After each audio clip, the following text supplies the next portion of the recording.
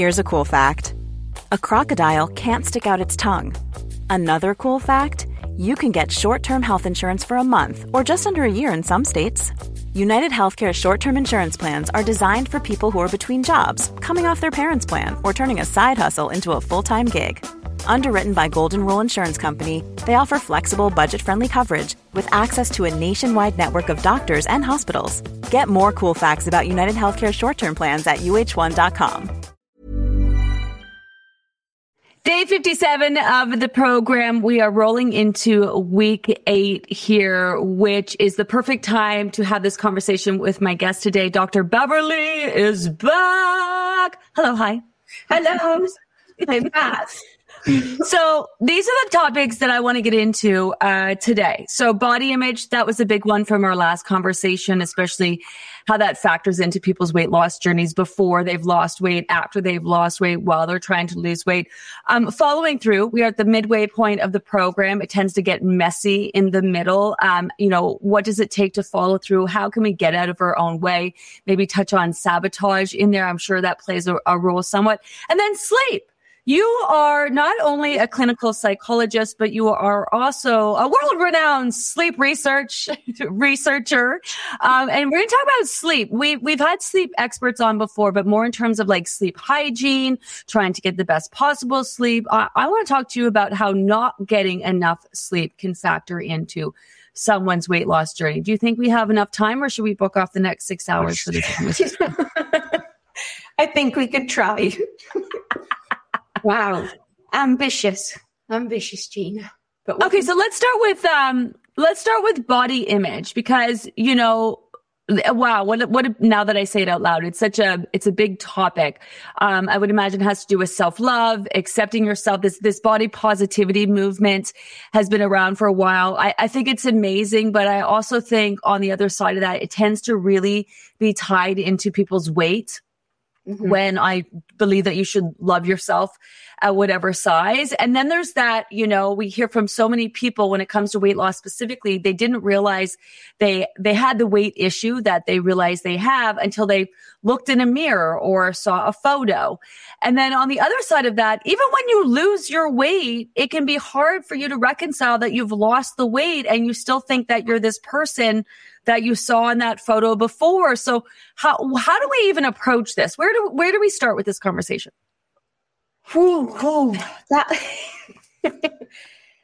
Yes, well, where do we begin? I would say that body image, it actually doesn't matter what size you are. People of all sizes, all heights, all weights, all skin tones, all genders, there's body image everywhere, so we are not just looking at body image in people that may be carrying weight that they want to lose or weight that they're not happy with. So it's in a lot of us, and it probably comes from that early on messaging that we get. First of all, we're quite quickly compared to one another, even at school. We're lined up the tallest maybe to the shortest, or we're comparing our reports. Did you get an A? Did I get a B? Did I get a C? And so body image is included in that as well. Whether we're, tall, whether we're above average, less than average, and things like that. And I think we just start absorbing this. And that part of that, the brain that I talk about so often, is on the lookout to, am I fitting in? Am I adequate? Am I good enough? And so when it creeps into that idea, what do we look like on the exterior? Is my hair straight enough? Is it long enough? Is it shiny enough? Is my skin, clear? So many visible things, we start concentrating on that. Wow, we really are going to need 6 hours for this conversation. My goodness. Okay, let's try to focus it in on, I love that you pointed that out, because I think we need to normalize body image not associated to the size of your body and weight, that it's far more expansive than that. So I think that's a good thing to point out. But let's focus in on, and I know this is so individual, so I don't even know if there's a way to do it. People and when it comes to your weight and someone trying to lose weight, is there a way that you can recognize that you are dealing with body image? And then how do you reconcile that? I think that probably when people know that they're preoccupied with something and it's spending a lot of their time during the day, that's how psychologists will often measure whether something is becoming something we would work with, or a disability, or, maybe even a diagnosis, that too much of a day and too much of a week and too much of a month and a year is spent focusing on something, so if we're scrutinizing our skin too long, if we're looking in the mirror or not at all looking in the mirror. So it's that time spent. Okay, but so now my mind is just like, because when it comes to weight loss, people can spend all day, every day, 20 years of their life trying to lose weight. Yeah. And like you said, it's interesting how our perception misses a lot of things. Now, we have two marvelous eyes, and we have two for a reason, to see depth and distance and to see perspective and things like that. But we often don't see what is actually there.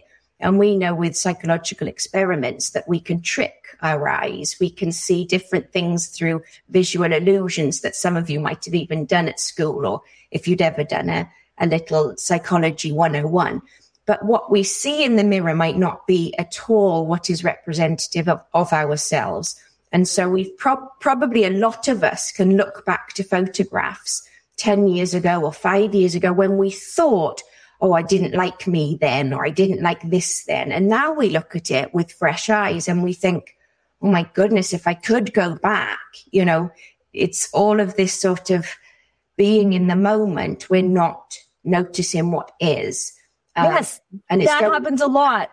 I hear that a lot with people like, wow, when you are 30, you look back and at photos when you were 20 and be like, oh my goodness, I thought I was, fat, for lack of a better word. Then I looked amazing. And then when you're 40, you look at photos when you're 30 and you think, oh my goodness, I would love to go back and look like I did when I'm 30. And then when we're 50, we look at when we're 40. So it's in the, what can we do then in the moment to be more accepting? Is it acceptance of ourselves, or is it a psychological thing that we need to work through and have a breakthrough on?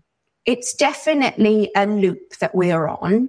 And for anything where we are repeating something, just like the habit conversation last week, we have to now notice if we're doing that. We have to notice how much time are we spent scrutinizing something about ourselves. And now we've got to change the script.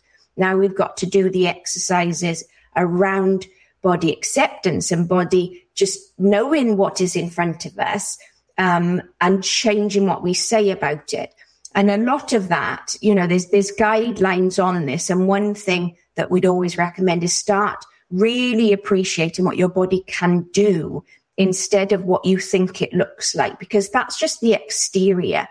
And when I teach young people about the body, we've all had that How My Body Works book when we were little people, and it is phenomenal. The body is magic. If we, I've studied up over the weekend to remember how wonderful the body is. And I think of the skeletal system, 206 bones, that are, so strong, and can be reinforced. It's stronger than concrete, stronger than steel, and they can get stronger if we exercise or if we work at work.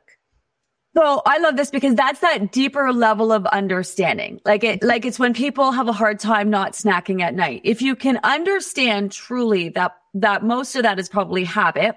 Mm-hmm. You're used to eating at night. It's coping.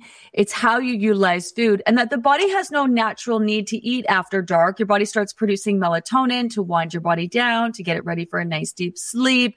Digestion takes a lot of work. So I think if you have that deeper level of understanding, then you have that, maybe that more of an appreciation or just understanding in general with what you're dealing with. That'll help you at least get an in to what you need to work through. And it's redirecting the negative thoughts, because if you're looking just at the exterior, you're missing the marvelous body. Mm-hmm. We really are. I could list it out, well, if I've got little notes to remind me, if I think to say like the brain is only 3 pounds and it contains 1 billion nerve endings. Yeah. Okay, so that's just amazing just to think about, the heart, to think about that tiny little 11-ounce organ, a muscle pumping 3,000 gallons around every day. Our bodies beating 2.5 billion times over an average lifespan. Okay, at a pace that any other muscle would just fatigue out. And how amazing it is because it has two sides, one that can pump so hard that it can circulate the blood around the whole body to oxygenate us, and the other side so gently that it doesn't hurt our lungs. It's okay. So intricate. And if we focus on this amazing body, then we're going to start replacing those negative thoughts. Okay, I see where you're going with this, because this is like you wake up in the morning, you have that negative thought, I'm a failure, I suck, I whatever. So then you're throwing out, no, I'm not, I'm showing up, I'm proud of what I'm doing. And this is that's what we want to say. I actually woke up. That's incredible. You've slept, right? You've woken, and your body works, and you're able to sit up in bed, and you're able to get out of bed. Your bladder works. You go and have a wee. All of these incredible things we're just missing them. We're thinking, what is my body lacking instead of what is my body doing? It's so incredible. So let me summarize this, because what you're saying is, when it comes to body image, appreciating your body, having that deeper level of understanding at how it works and how truly amazing it is, will sort of create this appreciation at the very least, or love for the fact that you woke up, or your body does this, your body does that. So very similar to when we're having those negative thoughts about ourselves, we throw positive thoughts about ourselves to kind of to capture it. Mm-hmm. Cancel it and correct it. So when it comes to body image specifically, one of the ways that you can do that is focus more positively, but this morning I need coffee. Positively focus on wonder of our body. On how it actually functions and how amazing it is. Okay, I think that's really important. Okay, love that. Okay. And in psychology, we don't mind us being able to have two statements. We might want to lose some weight, and our body is marvelous. I might want to lose some weight, but my body is moving me around and helping me get to work. So we are allowed to have both, but we need to start having this and it can see through the window, and it can hear the birds, and it can smell the roses. It's so incredible. That's really important, because I say this all the time. You can love yourself and still want to lose weight. Perfect. That's just perfect. That is a wonderful statement. Okay. But the issue then is more that we can love ourselves and still want to lose weight, but we tend to focus more and be proactive on the weight loss part of it rather than on the love ourselves part of it. A lot of people will think, like last week's talk, if this, then, if I, was this, or if I lost this much, I would be this. And we've got to think, you are already wonderful. You're already good enough. You just want to strive for maybe health or a trip or longevity.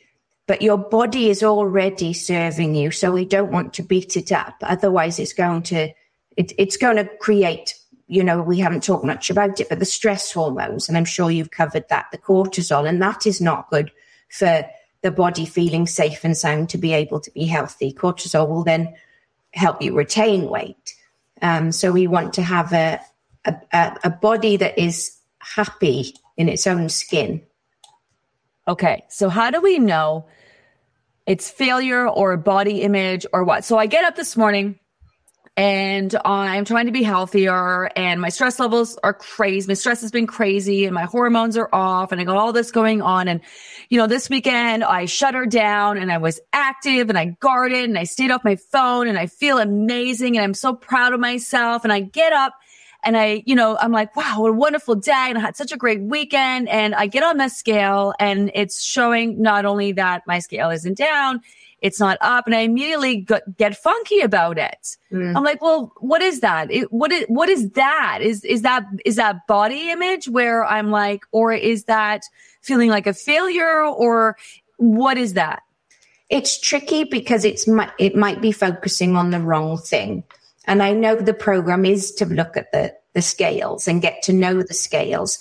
But that is when we have to look at, hang on, what did I feel like this weekend? How did I, see Saturday, and what did I do Sunday, and who did I visit? And so it's when we probably get into the bad habit of just looking at one thing, like we talked about, and then generalizing it that I have failed. If that one thing hasn't changed, I am a failure.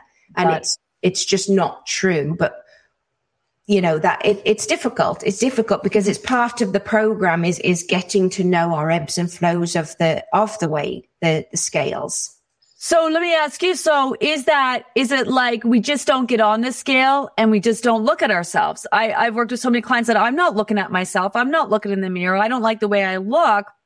So is it best to, obviously everyone should just come see you at the end of the day.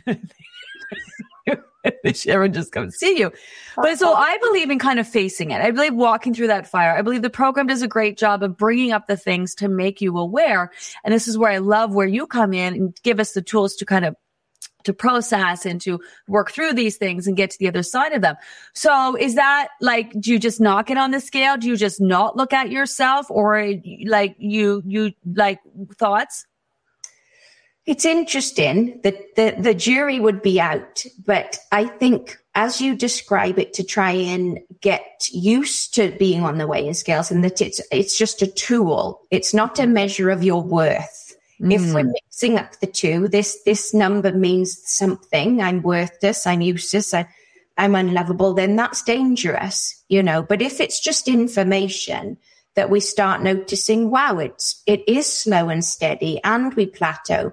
And when we're hot, our body will remarkably change everything, and we might hold fluid to cool down. So if we're using it for that reason, good. But if we're just watching it and thinking it's just not changing, we're whipping ourselves with it, then it's counterintuitive. Yeah. Okay. We're here. We might as well do the work. That's really what this is all about. Yeah. Okay. What about I lost a bunch of weight. I used to be an extra large. I'm now a medium. I go into the store. I'm just pulling this off of one of the comments that I'm seeing, and I try on the clothes, and there's a couple things happening. People will pull out the XL, even though they're a medium, and not even be like and then they have to try on smaller. Like they're trying to reconcile this one. Body image is the hardest part at this point for me. I try going to stores to buy new clothes. I've gone from an XXL to a medium. I try things on, look in the mirror, and 90% of the time I leave with nothing. Went with a Libby Loser friend. She encouraged me, or made me actually purchase 3 things. However, I tried on a fitted dress and everyone at the store said it looked great, but I just couldn't buy it. This whole body image thing is so hard. Yeah. Like you lose the weight and you still struggle. Is that because it was never about the weight to begin with, your body image? Probably because it's probably a mix. It's so deep. We all know people that have told stories about even when cosmetic surgery is done, the person doesn't feel any different. Yeah. So it does start inside. It starts loving yourself inside and realizing that this uniform we wear through our lives is just that. It's to get us through day to day. It's a vehicle. And if we can find other things that we enjoy, friendships, occupation, family, hobbies, and things like that, we're going to take the focus off external body image. But that, of course, when we're so used to going into a store and not being happy with the result or reaching for a particular size, that's going to be absolutely habitual, And then it's practice. It's slow and steady and extinguishing those old patterns. Oh, okay. Because just because you've lost the weight physically doesn't mean that things have changed mentally. So if you used to go into a store, you tried on the clothes, you hated everything, and that chances are you go back into that store, even though you've lost the weight, you still hate everything. Yeah. What's this one? I still wear baggy clothes 3 times too big. I just cannot wear tight clothes. Yeah.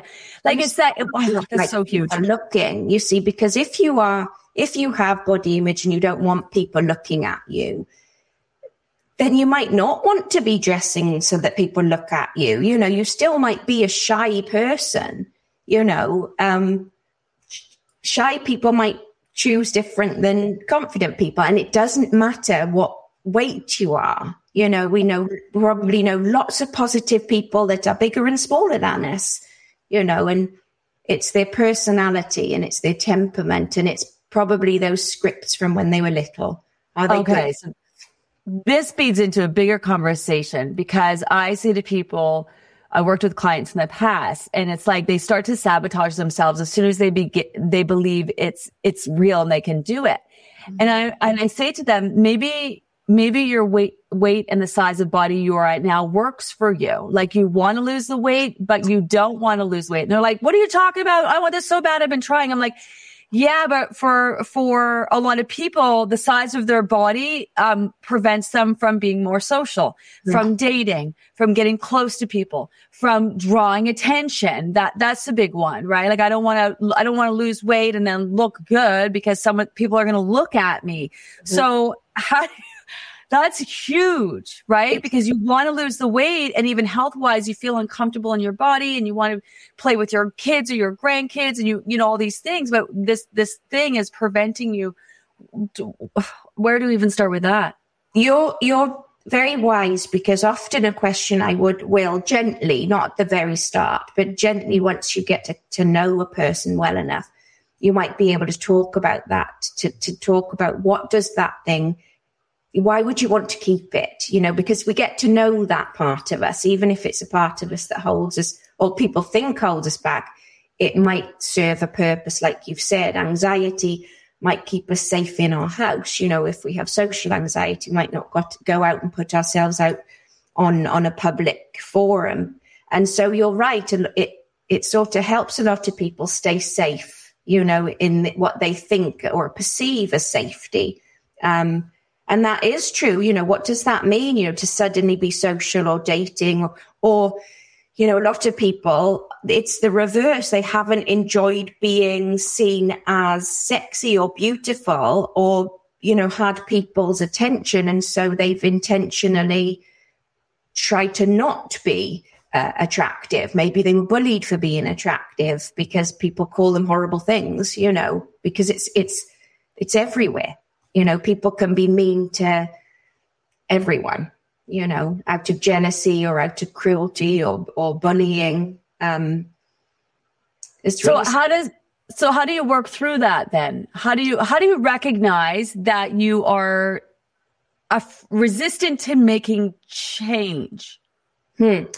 Probably it's that it's hard. If people come to see me, the first question I ask is why now? Why are you coming now? What do you hope?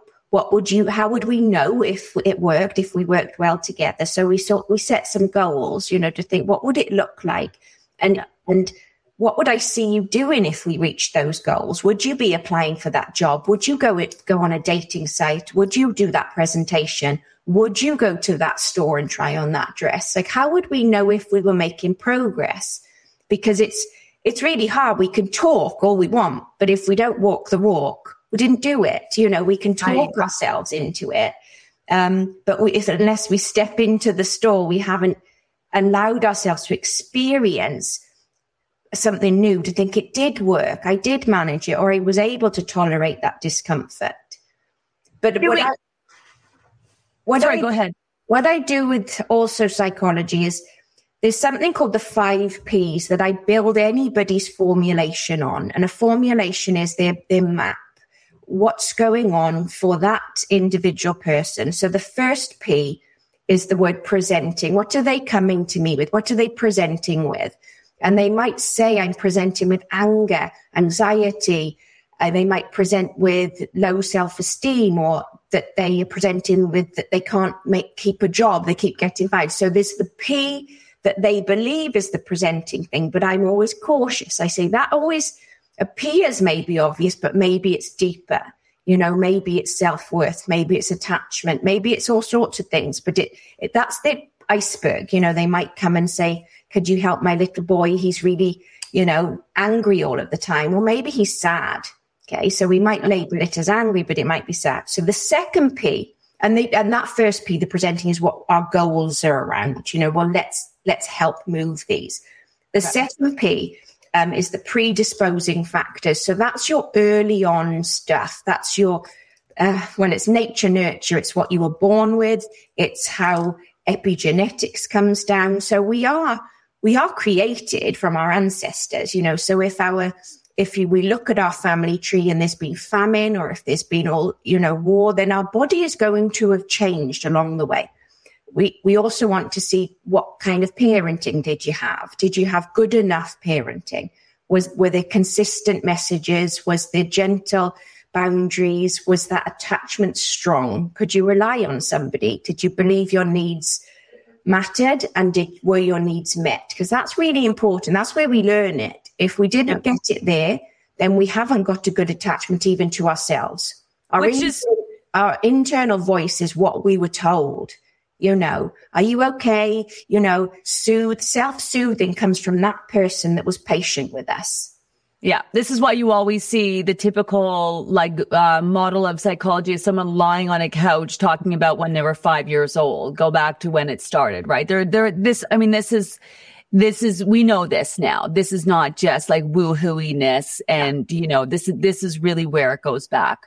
It's why my logo is the heart and the brain, because without love, your brain can't reach its potential. So if you haven't been loved, your wiring, your circuitry is going to be more negative. The world is dangerous. Nobody can be trusted. I only have myself. But, how good am I? It can be a nasty cycle. But we know that we can get out of it. We know that we know about the neuroplasticity. So then we get to so I've done presenting, predisposing. So now we've got the precipitating P. What's happened just before? We go back, and that's that river of life thing. Did anything happen just before that then led to that? There's going to be lots of people that talk to me in 10 years, and maybe COVID will be the precipitating factor for something. That's when school went wrong. Or that's when socially I became more anxious, or that's when the marriage fell apart was, COVID, something precipitated it. It might be puberty. It might be a breakup. It might be somebody saying a mean thing about a body. I remember a girl I knew said something so mean about a girl's bits and pieces that I internalized it, and I've never been able to get that out of my head, because I think, oh my goodness, that's what people can say. So the precipitating factor is the trigger. Then we look at the fourth P, and this is the important one. Why is it staying? This is the perpetuating P. Okay, so anxiety is useful. Grief is important. Anger is necessary. All of these human emotions are there to serve us. But if it stays, if we have insomnia, it's probably there for a reason to begin with. But if it stays for 20 years, then I've got to think, what is perpetuating this? Why is it happening? People will say, well, my sleep went wrong when I had my children 20 years ago, and it's never got back on track. So then I'm looking at the cycle. I'm thinking, okay, what are we doing? Are we concentrating too much on sleep? Are we doing nothing because we're too tired? Are we drinking too much coffee? Do we now have everything we need because we think we need it for sleeping? The white noise, the mask, the ear, it's overdoing it. It's overkill. So that's the perpetuated thing that we start to break. And that's those thoughts, feelings, behavior, and the brain. And we start unpacking it to change the wiring, to start hardwiring happiness, to focus on other things instead of that thing that has caught our attention. And then the final P is our protective factors. So what is already brilliant about us? What have we already got in our toolkit, in our utility belt? And often it's that they're interested in learning more, that they've turned up, that it feels like time. And it doesn't matter if it feels like time now and they disappear again for a year. They can dip their toe. Everything is a little bit closer to finding out about ourselves. Well, I wish everybody could do it like a course in psychology just to understand ourselves, It would be wonderful. Well, you're kind of doing this now. Maybe you should run a little mini psychology course. Psychology 101. Right. You've seen how long I talk, Gina. It would take years. Same. Same.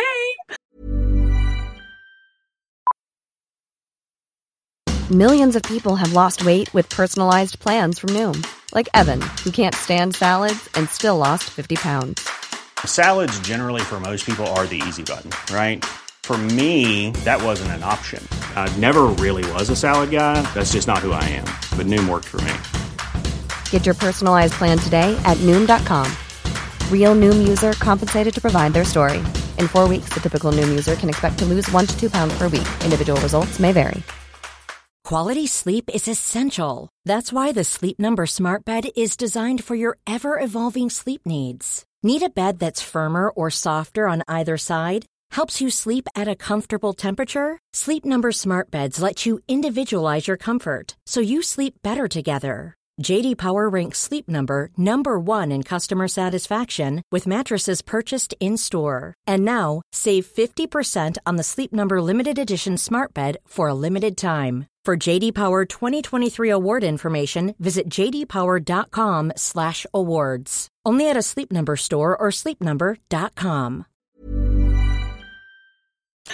I mean, I love this so much. And this is what I love about the program too. It's so much more than what you are eating and when. And this is where the diet industry has duped us. Calories in, calories out, eat less, exercise more. It's so easy. No, it's fucking not. It's not easy because the physical part of it, maybe yes. Follow any diet, right? Burn calories, whatever, you're going to lose that weight. I mean, there is that whole, the physical part of it, your body needing to gain it all back plus more. But deeper than that, when you go about losing weight in the right way, which is what we are doing with this program, the process, healthy, nutrient-rich foods, paying attention to our body's needs, allowing that plateaus to happen, help the body solidify the weight, all of that, it's the mental part of it. That's the biggest part. And this is what we are learning in our maintenance group is that you can lose the weight. Yes, and be ready physically to move on, but mentally there's so much more work to do. In fact, we know from our focus groups and Professor Ruth Kane at the University of Ottawa, who's studying the Living Method, she talks about how it seems to be so much easier for people who spent longer trying to lose weight. So someone who has 80 pounds, say they lost 80 pounds and they had to do 3 or 4 groups in order to do it. It's a lot easier for them to move on the other side, as opposed to someone who lost their weight quickly in one group tends to struggle a lot more on that maintenance part of it. I mean, all of this. Quick. It's anything quick and we might have missed the learning. We can all cram for an exam, but do we remember it the week later? Like it's, and that has been and is still a lot of weight programs. It's a quick fix, it's fast, and of course then it comes back. And then that then feeds that perpetuating cycle. I'm back here again. What's wrong with me? And then there's nothing wrong with you. It's that we didn't get to know the full you, the whole you, the inside of you, So when people keep sabotaging themselves and they say to themselves, what's wrong with me? What's wrong with me? There's nothing wrong with you. If you keep repeating this pattern, chances are you still need to work on it and then work through it. So recognizing that you're doing it is huge. Yeah. Okay. This, what you said here, without love, the brain can't reach its true potential. Full potential. Yeah. Full potential. So if we didn't get love, can we give it to ourselves. So many people are in search of love. They're wanting things from other people. I think if you can't love yourself, you can't receive love from other people. How do without love, your brain can't reach its potential, right? I love this. And some have to learn to give themselves a love they never got. This is from one of our members. So can you talk more about that? Because we talk about self-love. What does that mean? And it's not just taking Epsom salt baths, is it? If only it was. Our internal dialogue does come from those early experiences. It doesn't have to be a parent. It can be any attachment figure. It can be a coach, a teacher, a neighbor, a granny, a grampy, an aunt and uncle. And if you imagine a child, when we have a very containing person. A containing person means they hold our emotions. They take it and they contain it. So if a little person is crying, we'll pick up the little person and we quite intuitively, if everything's okay, we'll intuitively sway. We'll intuitively stroke their back and then our heart rate will go up to meet theirs. And then we'll say things like, there, you're okay. I'm here. I wonder what's going on. So our voice has gone up. And this means we've met their feelings. They're listening, they're smelling, they're feeling our heart rate, and they're noticing our patience with them. And if we then talk through, I wonder what it could be. Is it your nappy? And we might smell their nappy. No, not your nappy. I wonder if you need some milk. We might try some milk. Not your milk. You don't need any milk. I wonder if you need a burp. And then, there's the burp. And then the baby feels this relief. And this relationship is happening. This person made my world feel better. This person made whatever I felt, because they don't know where they're feeling icky at that age. They just know that this person was really nice to have around. And a brain is very quick to wire to know who the people are to go to for that. Now, if we have the opposite, a person that doesn't do this dance, okay, of reciprocity, if we go, I don't know what it is, I changed your nappy, I already fed you, I don't know. Now we've gone above the baby's nervous system, and now we've overwhelmed them. Okay, so now they're going to go, what? And that's our inside voice. If we're gentle with ourselves, it means we probably had somebody that was gentle with us, that didn't just say, get up. There's nothing wrong with you. Okay, they'd say, what happened? Let me see your knee. Okay, it's quite emotional because you want everybody to have had a good start.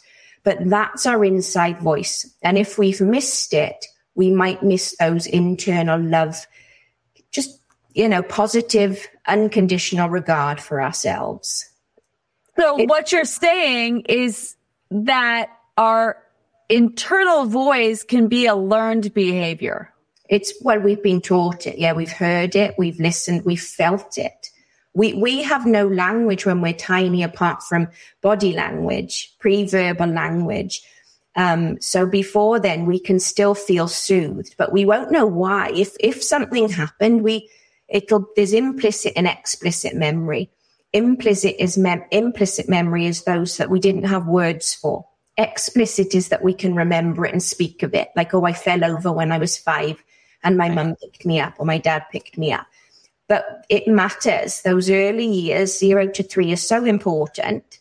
But it doesn't mean we can't seek it. If we're noticing that we don't have that, or we don't trust people, or we don't believe people that compliment us, or if we think there's a hidden agenda, we want to you might need a little bit of support around attachment, but we also want to look for it elsewhere. We want to find people that are lovely and encouraging and supportive and authentic and genuine, even when they need to say the tough things like, what you did probably didn't help in that situation, but let's find a solution, because that's good parenting. And that's what we need to do for ourselves and have friends do for us when we're older. Kind and considerate. Well, when we bring it back to weight loss and diet culture, which is really interesting. First of all, I think everyone just wants to be loved, right? And but what's really interesting is a few years back, I worked at a gym, And it was a great gym and they had great classes. I'm not knocking it at all. But what would happen is the women would go and they would bust their ass in class. I mean, these classes are amazing. They are seriously hardcore, super effective, obviously, for all the things that fitness is amazing for. And they would talk about how they want to lose weight.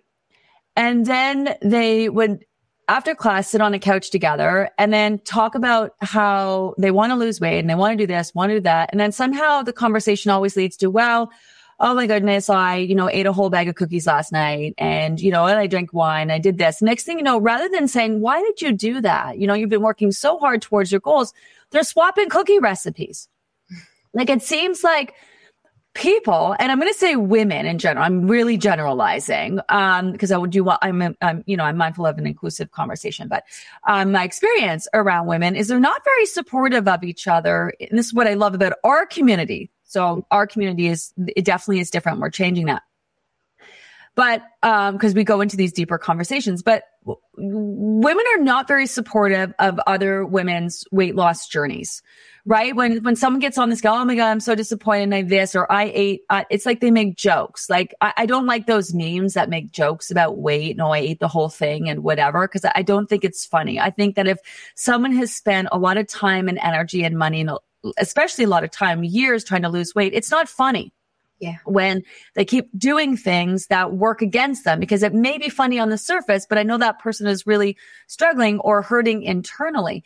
And it seems like women, we're not very supportive of each other working towards weight loss goals specifically. It's always like, oh, you don't need to lose any weight. Oh, you're fine. Or do you know what I mean? Or we get in on the conversation and we're swapping cookie recipes. So it seems to me that people want that reinforcement and that love and that tough conversation. You want someone in your life that says, okay, well, you talk about losing weight every day. You are trying so hard. So what's eating the bag of cookies all about? Like, why did you do that? That doesn't seem to serve a purpose rather than giving you my cookie recipe. What is that all about? That's, Gina. That's a lot of things. That's social psychology as well. It's not wanting to offend. It's wanting to join in. It's wanting to not be that person that speaks up and it doesn't want to shame the person. But you are right. If it's gentle, if we know the person well enough and they've shared a goal, I'm so blessed to have such good friends. And when I was studying, one of my friends, lovely Mel, she knew I was spiraling. She knew what I had to do. And she said, let's make a plan. I'm going to come over and let's put it down on paper so that if someone can be there to look after Leo. Friends like that do help you reach your goal. And you've got to be able to speak of the goal first. You've got to be able to put your hand up and say, this is where I'd like to go and where I'd like to be. And doing it alone is really difficult. So you are right. We need cheerleaders and we need them to help us. It's why AA works. It's why I think when we are able to say, yes, we've been there. Yes, we've experienced, whatever that support group looks like, at least we're speaking our truth instead of, oh, I don't really mind. I've just eaten the cookies. We do mind. You're right. There's probably, and you're probably very empathic to that. You probably can see that probably isn't the truth of what the person just said. It's like people say, I didn't get picked for the rep team. It doesn't matter. It probably has crushed them. If we're able to say, I really thought I would this time, but there we are. Next time I'll keep training. That we need to be able to be more honest. But again, our childhood conversations, if we didn't experience it landing with somebody that could hold our feelings with our honesty, then we're not going to do it now. We're going to be very guarded. We're not supposed to share our vulnerable stuff with the wrong people, because it can be very damaging. I think this is, I'm just like, as you're talking, I'm like, this is why we created these groups and this community and what's, you know what I mean? That passion that I have for wanting them to stay a safe, positive space. And positive doesn't mean toxic positivity where we're just like only positive conversations, very real conversations and holding space for people who are frustrated, you know, who are having some really heavy and really deep feels. I'm mindful of time, so I want to transition into this concept of following through. Right. So but then as I say it and I looked at my notes, I'm like, well, isn't this conversation that we're having part of following through? Like, what stops us from following through? Like, we're at the midway point now. Obviously, there's a lot of things that we're dealing with. How do you have any tips for like, okay, I'm really struggling here. Maybe I'm dealing with this. Maybe I'm dealing with that. I'm practicing the 3 C's and the 5 P's, you know, how do I tips to following through? Like, to me, I'm like, okay, progress over perfection. That's a big one. I do believe in that. And to me, I think there's so much to be said about starting and finishing. And I think even if you haven't done it perfectly, even if you've just bombed the whole thing, if you're listening to this conversation now and you're still here in week 8, like, keep going, follow through, and be here at the end. Even if you just half-ass the whole thing, I think there's so much to be learned and felt by following through. You know, you finished. But do you have tips? Like, what is, like, do you have tips for people who maybe are struggling, who are dealing with these things? How do we get them across the finish line? How do we get them to be here at the end?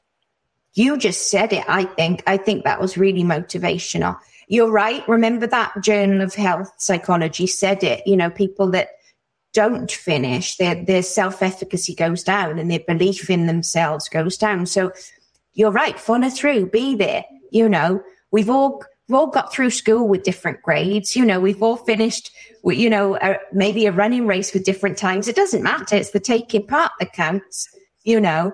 But let's have a think. So there's psychology love drawing and we love models. So there's the models of stages of change, what readiness for change, and there's more words.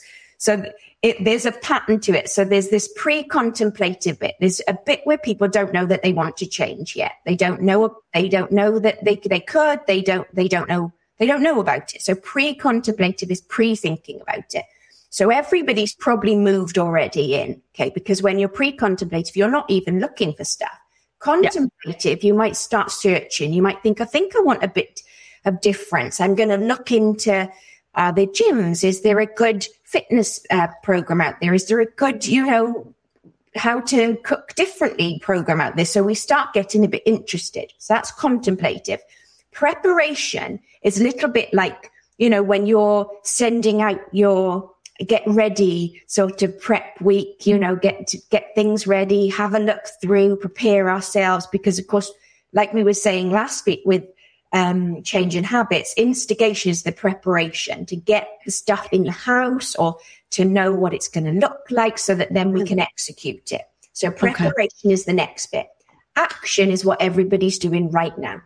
They're all doing it. Okay. They're all filling up their water bottles. They're all remembering what to do and when to do it. And that is hopefully going to be helping the change, because it's going to be by now hopefully getting a little bit automatic.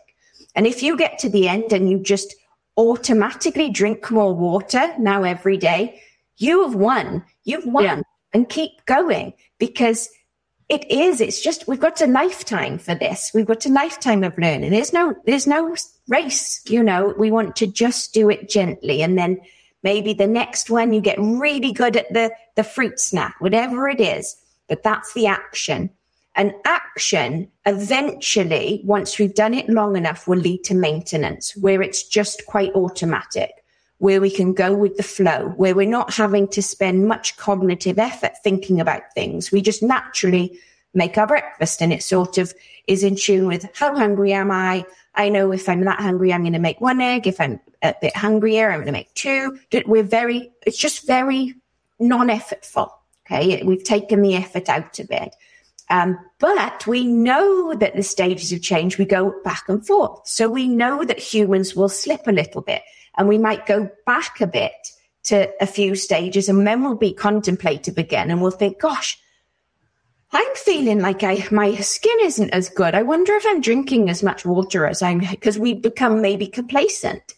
And then we've just got to regroup. We've got to think, okay, what was I doing when it worked really well? And then redo. You know, that's what I say to people all the time. When were you really happy? And they might say, I was really happy when I was reading books or making sure that I had like 10 minutes alone every day. And I was like, well, let's start there then. Let's redo what worked. Didn't you just summarize everybody's weight loss journey just now? I think it's it. I don't know. There's so much today, Gina. My head's spinning. You did though. You talked about the process from thinking about dieting to finding the diet to preparing for the diet, taking action on the diet, following through on the diet, and the whole maintenance part of it. It's fucking brilliant. This is why I love you. We are running out of time. We're going to have you back. Forever. I get so anxious before though. Do you want to talk about that? We can talk it out. Yeah. These conversations with Dr. Beverley are everything. They're flowing with love, compassion, knowledge, realness, and so much grace. So grateful for all that Gina offers us through this program. I mean, this is it. It's not. You guys are working. I think when you are a passion person or someone who cares, you go into psychology, you want to help people, whatever that is. You want to help people. And that's what I love about our guests. They're really good at what they do, and they have this underlying passion for, this is why we don't pay our guests straight up, because we want people who are going to have legitimate, honest passion for helping people. And our members are working so fucking hard. Like, they're doing the work. This is no joke. And especially if you are here week 8 at this point, all the bullshit I put you through over the last 8 weeks. Do you know what I mean? I think this is like, if you're truly passionate about helping people, this is such an amazing platform. Such an opportunity to actually make a difference and help people at the end of the day. I know you would agree, Dr. Beverley, but I'm mindful of time. So I want to talk to you about sleep, because we have like 5 minutes for another conversation. Will take 6 hours. So we'll come back and we'll revisit this conversation, but talk to us about how sleep might, or lack thereof, might affect someone's weight loss journey, especially psychologically, because this is a conversation we haven't had with our previous sleep experts who are more focused on sleep hygiene and getting quality sleep. So let's touch on that. What would a sleep conversation with you look like? What would that look like even? Very brain orientated. So whenever a psychologist wants to know why we do something, we're quite mean. We might take it away. We're going to just take away sleep and then watch like a nasty experiment. And so what we notice very quickly, if we sleep deprive people and if we sleep deprive animals, very quickly the prefrontal cortex is very stressed. And that prefrontal cortex, if you remember, the front of the brain is where we make decisions, where we plan, where we hold ourselves accountable, where we're able to manage risk and impulse. And by taking away our sleep, we take away that ability. So if I had my students come in and we sleep deprive them for, one full night, the next day we would do tests on them. They would include verbal fluency. They'd include tasks where the only way that you can beat the task is by taking a step backwards. We would make them a little bit annoyed and see how able are they to manage their patience and their frustration. And we might put things out for them to choose. So the eating disorders clinic paired with the sleep clinic in Loughborough to see what happens. And people that are sleep deprived will pick the wrong things. And I want to use wrong in a loose term, but just not the things that if they were planning to eat, they would make, they're going to pick heavy carbohydrates. They're going to pick the pizza. They're going to pick the crisps. They're going to pick the fried things, the salty things, because the prefrontal cortex is seeking it, but also they're unable to stop that impulse. And it's all about that prefrontal cortex. The other thing that is extra difficult with the psychological part of the brain is that then it's very hard to filter those negative thoughts. So when you're sleep deprived, if that front computer isn't able to say, that's a negative thought, let's not dwell on that. They're just going to flood in. I'm this, I'm that, I'm worthless. And we're less able to hit them back with the tennis racket. So risk goes up. We might just think, okay, I'm going to eat the whole bag of crisps and another bag. I'm going to, so we make choices. Then we feel worse about them. Then we will go all or nothing. I'm this, I'm that. And it's all because we hadn't slept. That's one part of it. Also, if we then sleep deprive ourselves or shrink our sleep, our metabolism changes. Our ability to manage glucose and sugar and things like that completely changes. So it's very tied into everything. We're supposed to sleep 1/3 of our lives. That's about 30 years. And Mother Nature did it on purpose. There's no replacement for it. It manages our body. It manages our brain. Our brain is then the computer that lets us manage everything else.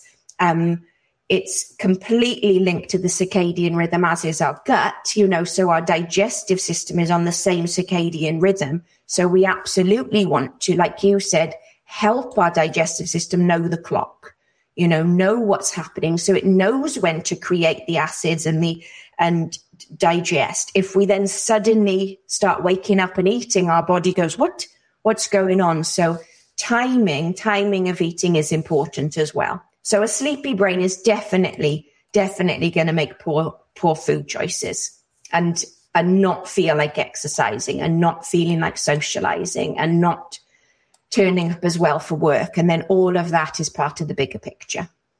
Well, I'm really glad that I asked, even for your quick summarization of sort of how sleep factors in, because the takeaway is if you're not getting sleep, it's making everything that you're trying to process and work through harder mentally.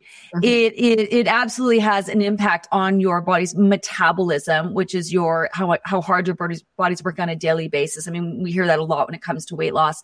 And then also, your digestive health as well. So, and this is where I say, sometimes it's not what you're eating and when, it's the fact that you're not sleeping. Mm-hmm. And then I would imagine if you add stress to that, it's just a massive clusterfuck at the end of the day. So not that there's nothing you can do about it. We are definitely going to continue this conversation, but this is where really focusing on your sleep, any little bit that you can do, I'm sure you would agree in terms of sleep hygiene can make a difference. So there's hope for people who aren't getting a good sleep. Mm-hmm. There is. And again, it takes a lot of what is perpetuating it, and sometimes we're in bed far too long. Sometimes we're overthinking it. We are avoiding fun things that would help our sleep.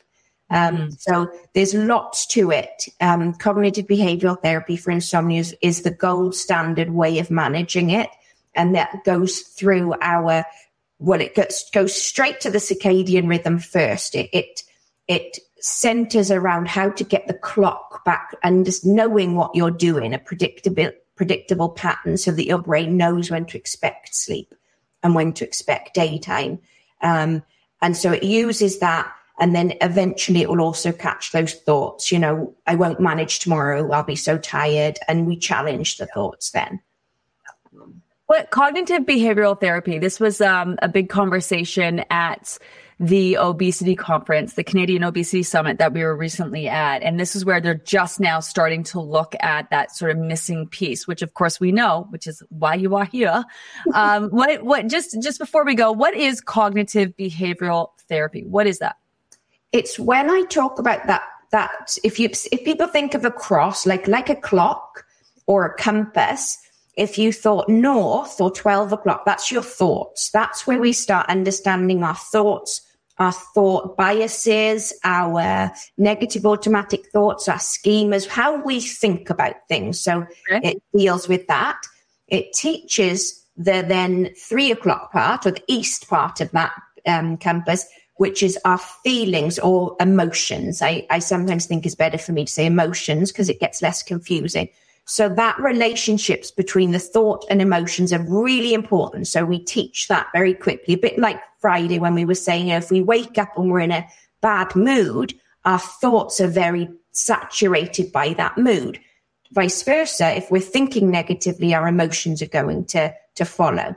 Then we come down to the south or the 6 o'clock part of the model, and that's our behaviors. What do we see? If I had binoculars, what would I see you doing? Would I see, and am I seeing you living in accordance with your values or not? Are you going out or are you not? Are you turning up or are you not? Are you running to the roller coaster or are you hiding in the car? That's going to give me an idea of how you're thinking and feeling about the situation. And then on the left-hand side, the 9 o'clock or the west, that would be our brain and our body, actually the physical version of feelings. So that's when we go into the fight, flight, or faint. It's when our brain goes into autopilot and just, takes over. So we need to have sleep for the brain. We need to have nutrients for the brain. We need to have love for the brain. And then the thoughts and the feelings and the behavior cycle can start changing. So we can start at any point there. We can just interfere with something. And that beautifully brings us back to that fourth P. That is the perpetuating cycle. Thoughts, feelings, behavior, body. Boom. Boom. If only it was that easy, though. I wish it was. It is really tricky. It is really tricky. Yeah.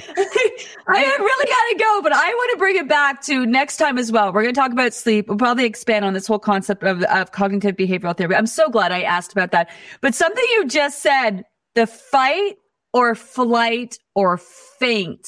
Yeah. I want to get into the faint part of fight or flight because everyone talks about fight or flight and then there's this whole faint thing. I'm for sure there's something there. We got to go. We are out of time. I can't honestly thank you enough for your time. I'm reading the comments, so I already know there's so many aha moments. I think it's just such an important conversation to be had, and I couldn't be more thrilled to have it with you, Dr. Beverley. You can find Dr. Beverley at, what's her website, team? Can you pull it up? YourPsychologyCenter.ca. That's YourPsychologyCenter.ca, to find Dr. Beverley. Thank you, Gina. That was like fast and furious. I might have to lie on the grass outside in a star shape. It's how I roll. There's probably something behind that for sure, driving that. I love you. Thank you so much. Thanks, everyone. Thanks for joining us today. Thank you. Bye-bye. Bye.